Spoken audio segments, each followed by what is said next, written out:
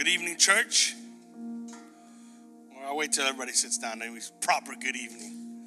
Try it one more time. Good evening, church. Much better. You know how they say people can hear your smile when you talk on the phone? Well, I can see you not smiling, so give me some smiles here. By the way, Pastor Izzy, thank you for Sunday. What a powerful time in the Lord. We're grateful for you and the rest of our team. And just want to say, and I'll say this again on Sunday, but thank you so much to everyone who took the time to write a card or give a gift or a gift card or just all the little gestures. It absolutely means the world to the pastoral staff. We are very, very grateful. Not that we need it, but we do appreciate it. Everybody likes to hear they're doing a great job. Everyone likes to have a pat on the back every now and then. And the truth is, pastoring is not the easiest thing to do in the world, but it is one of the most rewarding things to do. We love you greatly. We pray for you every day. We yearn for God to move in your lives. And so every now and then to hear, hey, we like you too. That's nice to hear, right? Like, my wife knows I love her, but how many know? She likes to hear it from time to time. And so from time to time, if you can, pat your pastor on the back and let them know you appreciate them. You never know. And I don't know if this has happened, but sometimes it is very much divine. You might go up and just a simple compliment, and you have no idea how much that might mean to that individual in that moment. And I have had such moments where at just the right time, somebody said just the right word that kept me going and kept me moving forward in the things that God has called me to do. And so don't hesitate to do that. Don't wait for the one time a year where it's Pastor's Appreciation Month. If God placed it on your heart, then just step out of faith and share it. It could be simple things, just a handshake or a hug or, hey, I appreciate you. And it goes a long way. So just wanted to share that real quick. We got a lot going on this whole fall, and we called this weekend our jam-packed weekend because there's a lot happening this weekend. For all the ladies in the house, we got our ladies getting together Friday night. There it is. We got all the supplies locked and loaded. Can we tell them what they're painting? Pastor Ari, are you in the room? Can we tell them? In general, I won't tell them specific, but because people keep asking me, like, what are we going to paint? And I offered to model. I offered to stand there, and they just said, no, people just keep drawing circles, and it'll look like a pumpkin patch scene. And I told Pastor Ariel that was rude of her to say that. Not nice, Pastor Ariel.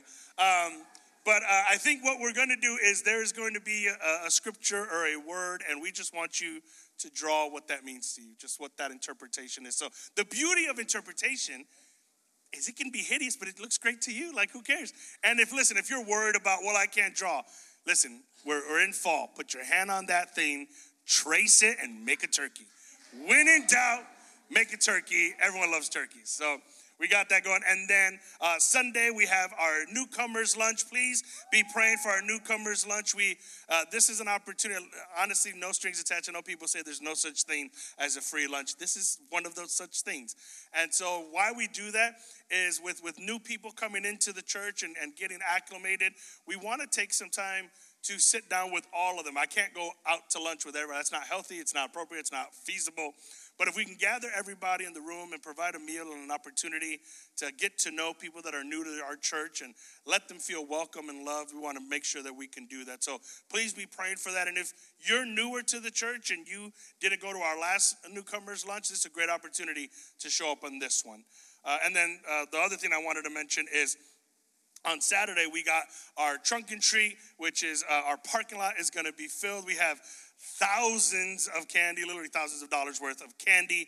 And we have several cars. And just to give you an idea, if you don't know what it's like, the cars, it's called trunk or treat because the cars open up their trunk and they're all decorated. Everyone has a different theme. And as a matter of fact, all the themes, if you follow along, tell the gospel message. And so it starts from the Garden of Eden all the way to the resurrection. And so you get the gospel message in really cool, fun ways. And so I know, like the Garden of Eden, where's Haley? The butterfly exhibit. She's there with her butterflies. And you got, Noah's Ark and all the cool little stuffed animals. And then we invite all these families and children to come out in a safe space and give them candy. They get gospel tracts. They scan the little QR code and they get a video where they can read or see the gospel message. Really, really cool opportunity to reach out to our community. And what makes me laugh with that event is it never fails. Every time we put that event, somebody wants to criticize about it. And it's usually somebody that doesn't even go to our church. So this year, we had a random Google troll who gave us a 1-star review or a 0-star review or something low, and was like, this church following out witchcraft. And they went to this whole rant. Never been to our church, and I looked at her Google thing, everybody's got a 1-star on her thing. I think she just feels very empowered by giving everyone 1 stars. And they're like the pettiest things. They didn't look at me in the eye when I went into the restaurant. 1 star. And I was like, wow, you're that person. And so I wasn't offended. I didn't care. I'm like, your opinion doesn't matter to me because your opinion doesn't matter to anybody you're commenting on.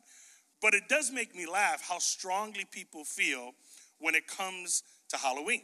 When it comes to, do you celebrate? Do you not celebrate? Some of us grew up in backgrounds. I grew up in a background where I couldn't even look out the window. It was like, get out the window, stay over here.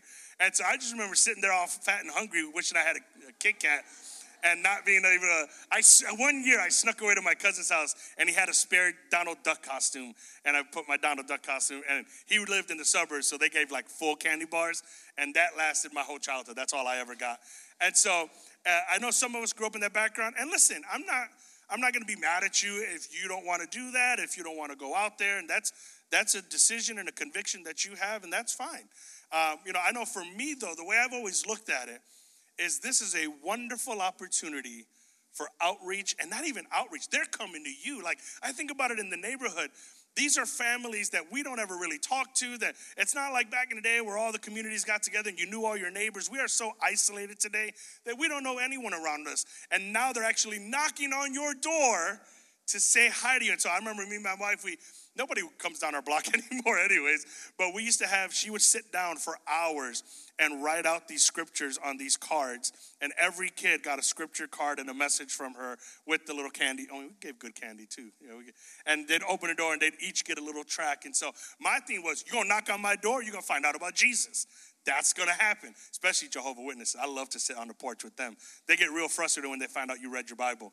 And so we would take this opportunity to say, hey, listen, I want to reach out. And let me kind of give you some context behind why I feel that way. Because in 1 Corinthians chapter 9, you see the attitude of Paul when it comes to reaching people. Listen, our goal as a church is not to entertain the faithful. We're not here for that. This isn't Christian karaoke. This isn't a concert for you. This isn't me, saying something nice to make you get butterflies and go. Our goal as a church is to reach the lost, is it not? Amen? I hope it's an amen, right? Our goal as a church is to seek and to save that which is lost, to go out and to be the hands and feet of Jesus, to minister, to love on, to reach the lost, to disciple them so that they can grow up and reach the lost. That's the goal. So when we grow the church, what we're doing is we are growing it with the lost. Now, sometimes you grow churches with other Christians, but listen, I don't want to get other Christians. I don't want other people from other churches. Not that I'll deny them, but sometimes you get other Christians with other baggage. Like, you got kicked out of your church because you were crazy, and now you bring in the crazy here. Like, I want us to reach the lost. I want us to build and disciple and to love on people who are dying and going to hell unless they receive the gospel message. That is what we are equipped to do. That is what we are called to do. The Great Commission is to go into all the world and preach the gospel. Amen? So, that being said, you will never accomplish that if you don't have a heart for that. If you don't have a heart for the lost, if you don't care whether your neighbor goes to heaven or hell, if you don't care whether your unsaved family members or the little kid that's walking down the street and knocking on your door for candy, if you don't care whether they go to heaven or hell, then you will never do anything about whether they go to heaven or hell. But Paul cared. Paul cared deeply. As a matter of fact, listen to what he says in 1 Corinthians chapter 9. And he's saying this addressing some of the critics in the room. He goes in verse 19, even though I am a free man with no master, I have become a slave to all people to bring many to Christ. When I was with the Jews, I lived like a Jew to bring the Jews to Christ. When I was with those who would follow Jewish law, I too lived under that law. Even though I am not subject to the law, I did this so that I could bring Christ to those who are under the law. Okay, so what is he saying? Jewish people had to follow very strict mandates that were in accordance with the law given to them in the Torah. They had to follow everything to the T. Paul is saying, listen, I no longer live under the law because I have been saved by grace. I am not required to follow all of those rules and regulations. But you know what? When I'm with them, I will. Why? for the opportunity to reach them. And then he goes on to say, when I'm with the Gentiles is anybody who wasn't a Jew, who do not follow the Jewish law, I too live apart from that law so that I can bring them to Christ. But I do not ignore the law of God, I obey the law of Christ. So what is he saying? When I'm with people who are not Jewish, then I don't, continue to succumb to the Jewish law, nor do I make them do it, but I'm also not living crazy, right? He's like, yes, just because I'm not under the law doesn't mean I get to do all the crazy stuff that some of these Gentiles are doing. I am still obligated to the law of Christ, but for the sake of reaching them, I want to make sure that I can eliminate any barriers that might come in. And then it says, when I'm with those who are weak, I share their weaknesses, for I want to bring the weak to Christ. Yes, I try to find common ground with everyone, doing everything I can to save some. I do everything to spread the good news and share in its blessings. One of the things, if you know me personally, you'll know that I consider myself very well-rounded, and not in that way, Pastor Ariel. I consider myself, she's very nice. She's actually mortified that I keep saying she's saying mean things. She would never say mean things. Dottie, on the other hand. So I'm well-rounded in the sense that I like to know just enough about as many things as possible. Enough to have some sort of conversation with you. So if you're into soccer, or if you're into pottery, or if you're into, I like to know just enough to have somewhat of a connection with you. And I know a little bit about a lot of things, right? Just a little bit about a lot of things, enough to where when I'm talking to somebody, I'm looking for a point of connection. What are you into? How did you grow up? And then I find that little connection. Oh, I really like to travel. I love to travel. Where have you been? And then we just start talking. And anytime I have that opportunity, it's an in with a stranger. If you can find any kind of commonality, it opens the door for the gospel to be presented. Most of the time, the reason we don't make connections with people is because we don't look for ways to connect. What Paul is saying is, listen, my mission is to go out there and preach the gospel. So what does that mean? I got to find connections. I got to find common ground with everyone, doing everything I can. Why? So that I can save them. I do everything to spread the good news and sharing its blessings. So let's look at the three categories of people that he mentions in just 3 of these verses. The first one he talks about is the Jews. I want to talk to you about reaching other religions. Reaching other religions. I loved having the Hosfels. How many were blessed by the Hosfels, our missionaries, that last week? Man, if you didn't get a chance to go to the workshop that they had, it was a 2.5-hour workshop on Muslim culture and how to reach the Muslim community. It was insanely powerful. But I want to talk to you about reaching other religions, because here's what I often find, and this is just my observation. We reach the lost, and we reach other believers. And listen, don't get me wrong, I know y'all have done this, where you're sitting down at work and you look for somebody else, you find out they're a Christian, and you say things like, you should go to my church. And it's like, well, why are you inviting them to? Let them go to their church. That's fine. I'm not saying, but that's like shooting fish in a barrel. It's easy. You're like, I evangelized today. No, you didn't. You preached to an already reached Christian. That's not evangelism. That's stealing. Like, you're just taking somebody else's sheep from their pen. Okay, so that's not what I'm talking about. But that's what we do, is we go and we talk to people who are already saved. And here's also what we do. We might even talk to an unbeliever and try to talk to them about the gospel. But you know what often I think we do? We avoid people who have strong religious beliefs, even though those religious beliefs are lies. So they might be Jewish, they might be Muslim, they might be a different religion that's kind of sort of like Christianity, but way off. And because they're pious, because they're deep-rooted in that faith, we say things to ourselves like, well, they have their faith. But their faith is still leading them to hell. You know, we were talking about this a couple weeks ago with the whole issue between Gaza and Israel and all this stuff. And the reality is, they're all going to hell if they don't know Jesus. And so the only saving grace for the Middle East is Jesus Christ, bar none. That is the only hope of the world. But for some reason, when someone has another religion that is not the true faith of Jesus Christ, we kind of step back. I think partly we're intimidated because we don't know enough about what they believe. We're intimidated because maybe we don't know enough about what we believe. And so we don't approach them. But I love what Paul says. No. When I'm with the Jew, I'm like the Jews. I'm with you. That's absolutely. And I get that. Even like when I was in Israel, when I went into the Wailing Wall and went to pray at the Western Wall, part of the rules there is you have to wear a kippah or, like a yarmulke, like a little thing that covers your head. It could be I had a Bass Pro hat, a Rock the Bass Pro hat at the Wailing Wall, or it can be a kippah, whatever. You have to have a head covering. Now, legally, do I need to wear a head covering? No. But it would have been solely disrespectful to the group there if I walked in there with a head covering. They also had a men's side and a women's side. Now, we all sit together. But culturally in that moment, if I was ever going to reach them, I can't go to the women's side. I had to be honoring and respectful of where they were. Same thing that the hospitals told us about the Muslim communities. There were certain things that they had to follow. When they were in Pakistan, she had to wear a head covering. Now, by law and in our faith, do we need to wear head coverings? No. But if she was going to be successful at reaching the women in that community, she had to wear the head covering. It's a small price to pay for such a powerful thing to gain. And so Paul is saying, listen, I don't have to live under the law anymore, but for the sake of winning these folks, I'm going to be respectful of that. And so listen, I understand. Let's go with the Muslim community. We have a mosque down the street. If we're ever going to reach anybody in that thing, if we're going to reach anyone in that community, I have to understand the culture a little bit. I have to have an understanding of that. I mean, I have to understand I can't just walk up to a single woman and start talking to her about Jesus. That's just not going to work. And at the same time, if I get an invitation in their home, there's certain protocols that I need to be willing to follow. Most of those cultures, most Eastern cultures, you got to take your shoes off. So I'm going to wear my good socks if I go to that house. Not the church ones, the holy ones. I'm going to wear the good ones, the fresh out the pack.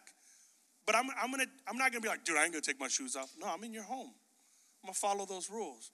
As long as it doesn't violate the law of Christ, I got to be willing to take the extra step. Listen, in Acts chapter 16, verse 1 through 3, it says, Paul went first to Debre, then to Lystra, where he met a young disciple named Timothy. His mother, Timothy's mother, was a Jewish believer, but his father was a Greek. Timothy was well thought of by the believers in Lystra and Iconium, so Paul wanted him to join them on their journey. In deference to the Jews in the area, he arranged for Timothy to be circumcised before they left, for everyone knew that his father was a Greek.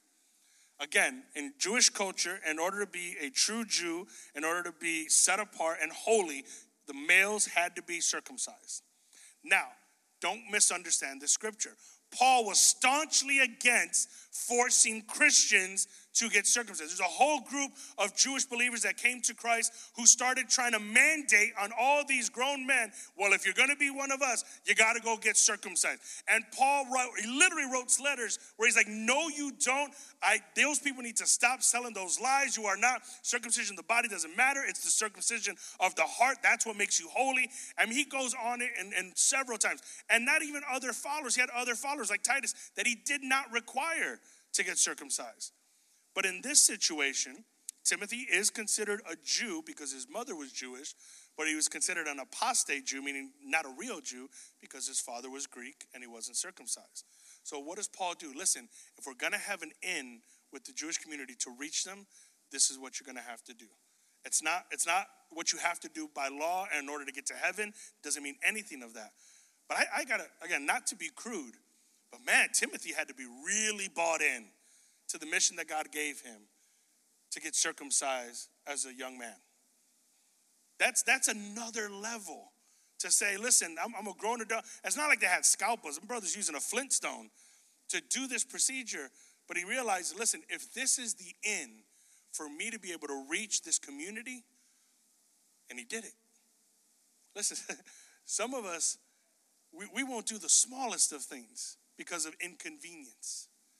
And yet God is saying, hey, would you step out of your inconvenience? Would you step out of your comfort to go and talk to these individuals about me? To go and reach people of other religions and other faiths who are still dying to go into hell because they don't know the one true God. The second thing that I noticed is he reaches the Jews and then he talks about the Gentiles, or I'm going to call it reaching the nuns, N-O-N-E. So there's a lot of surveys that have gone out and they've recategorized a group of individuals that are not necessarily atheists. They're categorized as none. They just don't believe in anything. They don't aspire to anything. Well, you're atheist. I'm nothing. Like God or no God, that's irrelevant to me. And so the group of nuns is actually one of the fastest growing groups among all those demographics. Christians, Muslim, Judaism, all that. The none is one of the fastest growing group. It's a disillusionment with organized religion as a whole. And so how are we going to reach those who have zero faith whatsoever, who have no connection to God? And we approach them with things like, well, the Bible says. They don't believe in that. They don't care what you say the Bible says. And so here's the problem oftentimes with reaching those in that category, is some of us are so heavenly minded that we are no earthly good. You don't even know how to connect with another human being anymore. And again, I like what Paul says. He says, listen, when I was reaching them, I didn't follow the law, but that doesn't mean that I was lawless. I obeyed the law of Christ. I just didn't follow all these rules and regulations and stipulations that really don't get you to heaven. And this is the problem sometimes with us as Christians, is we grow up with these normatives or these cultural preferences, and we think, well, if you don't follow that, and we make it hard for people to come to faith because we set barriers that Jesus Christ never meant for any of us to set. There was a famous tattoo artist that recently got saved, and she was on all these tattoo shows, and you might have heard of her or seen it online. And she posted her baptism. It was a really beautiful video, and she even went so far as to black out a lot of the tattoos that she felt represented her past in a way that she didn't want to be reminded of. And so, there's this powerful moment. And the sad part, this always upsets me. She goes, it's the Christians that are giving me the hardest time. It's not unbelievers. It's not my fans. It's not the people who used to follow me. They respect the choice that I've made. It's the Christians that are telling me what I'm doing is still not good enough. And where I'm at is not good enough. And that breaks my heart. Even more than breaks my heart, it enrages me. Like if I ever, and again, God will give me grace with this, but I ever find out that somebody walked away from the Lord because you made Christianity too difficult for them, it'll really upset me with you. We're not here to make mandates. That's the Lord. The Holy Spirit will bring conviction. It bothers you so much? Pray and ask the Holy Spirit to bring that conviction. But you are not the author of conviction. You are not the one that comes up and tells them your dress is too short or your hairstyle is this or you're talking to too many girls. No. Pray. Pray that the Holy Spirit would move.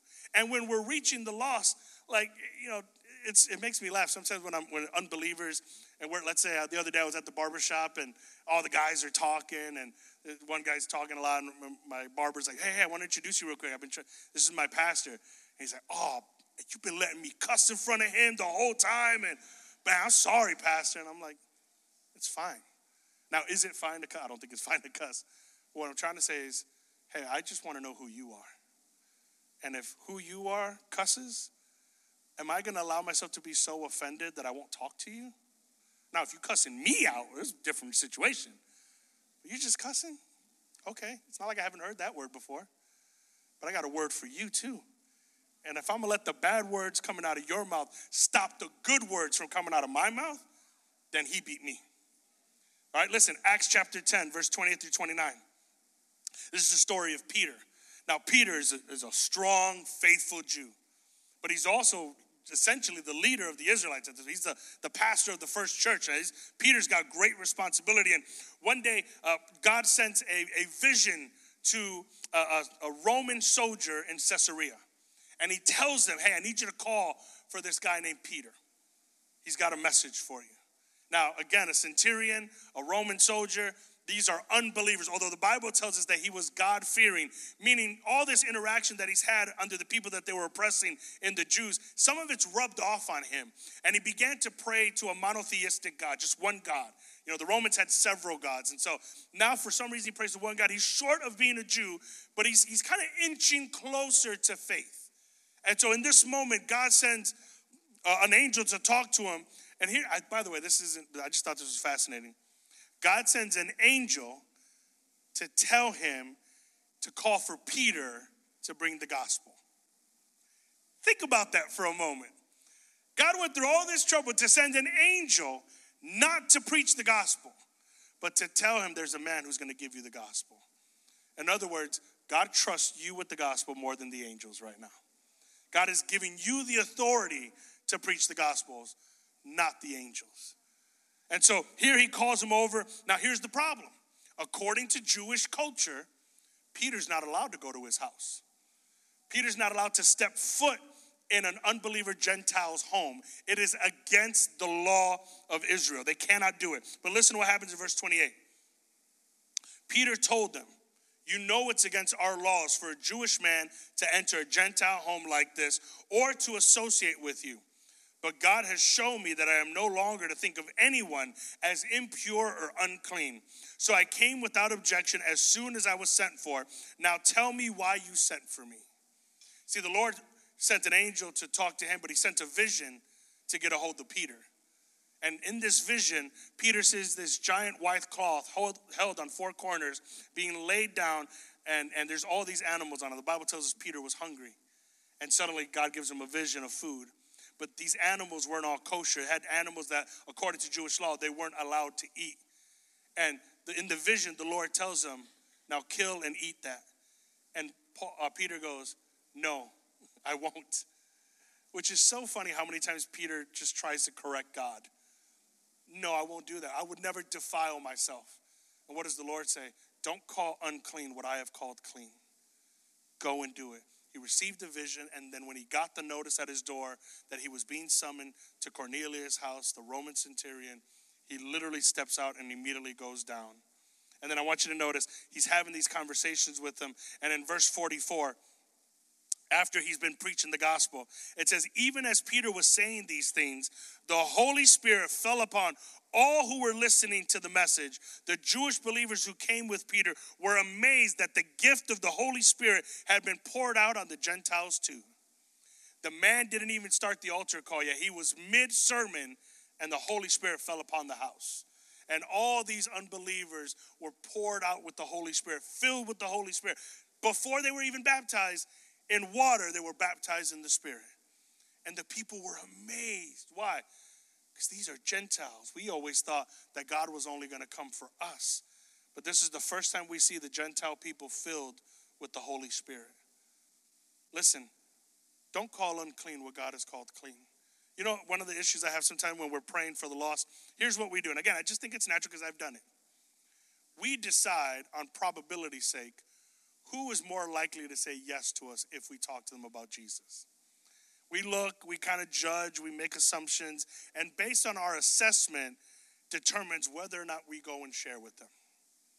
Well, this guy looks a little rough around the edges. He'll probably, tell me to go pound sand or something. He's going to be me. I'm not going to talk to him. That guy, he's kind of lonely. He looks like he's hurting in life. It looks like there's some wounds. He's the one I'm going to reach. And the truth is, everybody is going to hell without the saving grace of Jesus Christ. We don't get to determine who would say yes and who wouldn't. We just scatter the seed. And you let it fall where it falls. But you scatter the seed. So please avoid the temptation to judge on who is going to listen to your gospel message. And just preach. Just tell your story. Just open a door. Look for common ground. Make a connection. Don't be intimidated by their tattoos or their language or their behavior or their demeanor or how they interact or what you've heard about them. Because, like it or not, weren't most of us like that at one point or another too? And somebody looked past all your rough edges to see the beautiful thing that God sees in you and was willing to pull it out of you. As a matter of fact, some of you who had those rough edges, you have a greater capability to reach those who looked like you, who acted like you. Because sometimes people will only hear it from somebody who's gone through it. And so you're able to speak into their life in a way that no one else may ever be able to speak. And that's why God has divinely set that appointment for you and that individual. And the last thing was reaching the weak. Well, what is that? The people in need. People who are hurting. Listen, it's so easy for us. And again, I don't want to get on a soapbox here, but like it or not, no matter what your current financial situation is, if you compare it to the rest of the world, we're good. We're good. Everybody's got clothes on. We're in a warm building. Most of us got food in our belly. Like we're good when it comes to basic necessities, especially when you consider that the rest of the world lives on less than $2 a day. We're rich in a rich nation. And sometimes that makes us comfortable.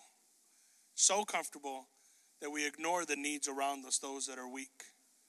Listen, Romans chapter 15, verse 1 through 6 says this: we who are strong must be considerate of those who are sensitive about the things like this. We must not please ourselves. We should help others and do what is right and build them up in the Lord. For even Christ didn't live to please himself, as the scriptures say. The insults of those who insult you, O God, have fallen on me. Such things were written in the scriptures long ago to teach us. And the scriptures give us hope and encouragement as we wait patiently for God's promises to be fulfilled. May God, who gives the patience and encouragement, help you live in complete harmony with each other, as is fitting for followers of Christ Jesus. Then all of you can join together with one voice, giving praise and glory to God, the Father of our Lord Jesus Christ. We're in a strong position to help those who are in a weak position. And so we should. Listen, next week, my calendar's right. Next Wednesday, Pack and Pray. I'm totally off on my calendar. Yes. So next Wednesday, just to give you a heads up, next Wednesday, we are going to move all these chairs. We're going to have almost 30 pallets of food covering everything. And we're going to take time to pack all these things up into thousands of grocery bags that we are then going to pray for and distribute this next Saturday. Now, if as I was saying that, you started thinking, well, I ain't coming next Wednesday, then you're missing the point that I'm saying right now. We who are strong have an obligation to those that are weak. I don't know if, I bet you some of us in this room know what it's like to not be sure where the food's going to come from in the next week. How we're going to pay for the groceries. How we're going to feed our kids. And by God's grace, many of you have come out of that. But there's still people, well, we're just giving out like Pop-Tarts and cereal. Man, you know what my parents used to say when I would say no to any kind of food? No tienes hambre. And that's why I'm fat. They're like, anytime I'd be like, oh, I don't eat that. Well, then you're not hungry. If you don't want to eat this, and now trust me, hungry people are not picky people. And good parents, they know how to stretch that Pop-Tart into 3-4 different meals. But we have an opportunity. And if you served with us last year when we did this, oh my gosh. The face of the person receiving that bag without even looking in it. And as they look back at you with this unbelievable gratitude of saying, thank you for thinking of me. And we don't do this to feel pompous and look how I did. I helped this poor individual. It's the heart of God to serve those who are weaker, who are in circumstances where they need help. Is this one pallet or one truck of food going to solve all their issues and figure out how they're going to? No, but you know what? It's a gesture of love. It's an opportunity to serve. And if you've noticed, this is something we're trying to make sure that we get all of you to be more involved in. Because we don't want you to just sit here and watch. We want you to participate in the move of God through this church. And so that means, listen, this Saturday, trunk or treat, we need you to help. Pastor Jason, if you can give me a hand. We need you to help. How? Show up. Bring your neighbor's kids. I mean, ask for permission. Don't kidnap them. But bring children. Bring kids. Invite your friends. Invite your neighbors. And listen, even if you're still, hey, I respect Pastor Joey that you guys want to do that. I'm just uncomfortable with it. Again, I'll respect that. Then do me a favor. In your home, during that time, get on your knees and pray for the kids that are walking through. Are you against that? If your heart is for what our heart is for, reaching these children. And listen, we have families in this church who have come because their kids came to one of our children's event, and now the whole family is in this church. We have families that are here because their teenagers came to one of our teenagers' events, and the whole family's here. We believe in the next generation because we believe if you can reach a kid, you can reach a whole household. And so that's why we do things like this. Now listen, are we celebrating the devil? No. In the same way that every person who gives out Christmas presents on Christmas isn't celebrating Jesus.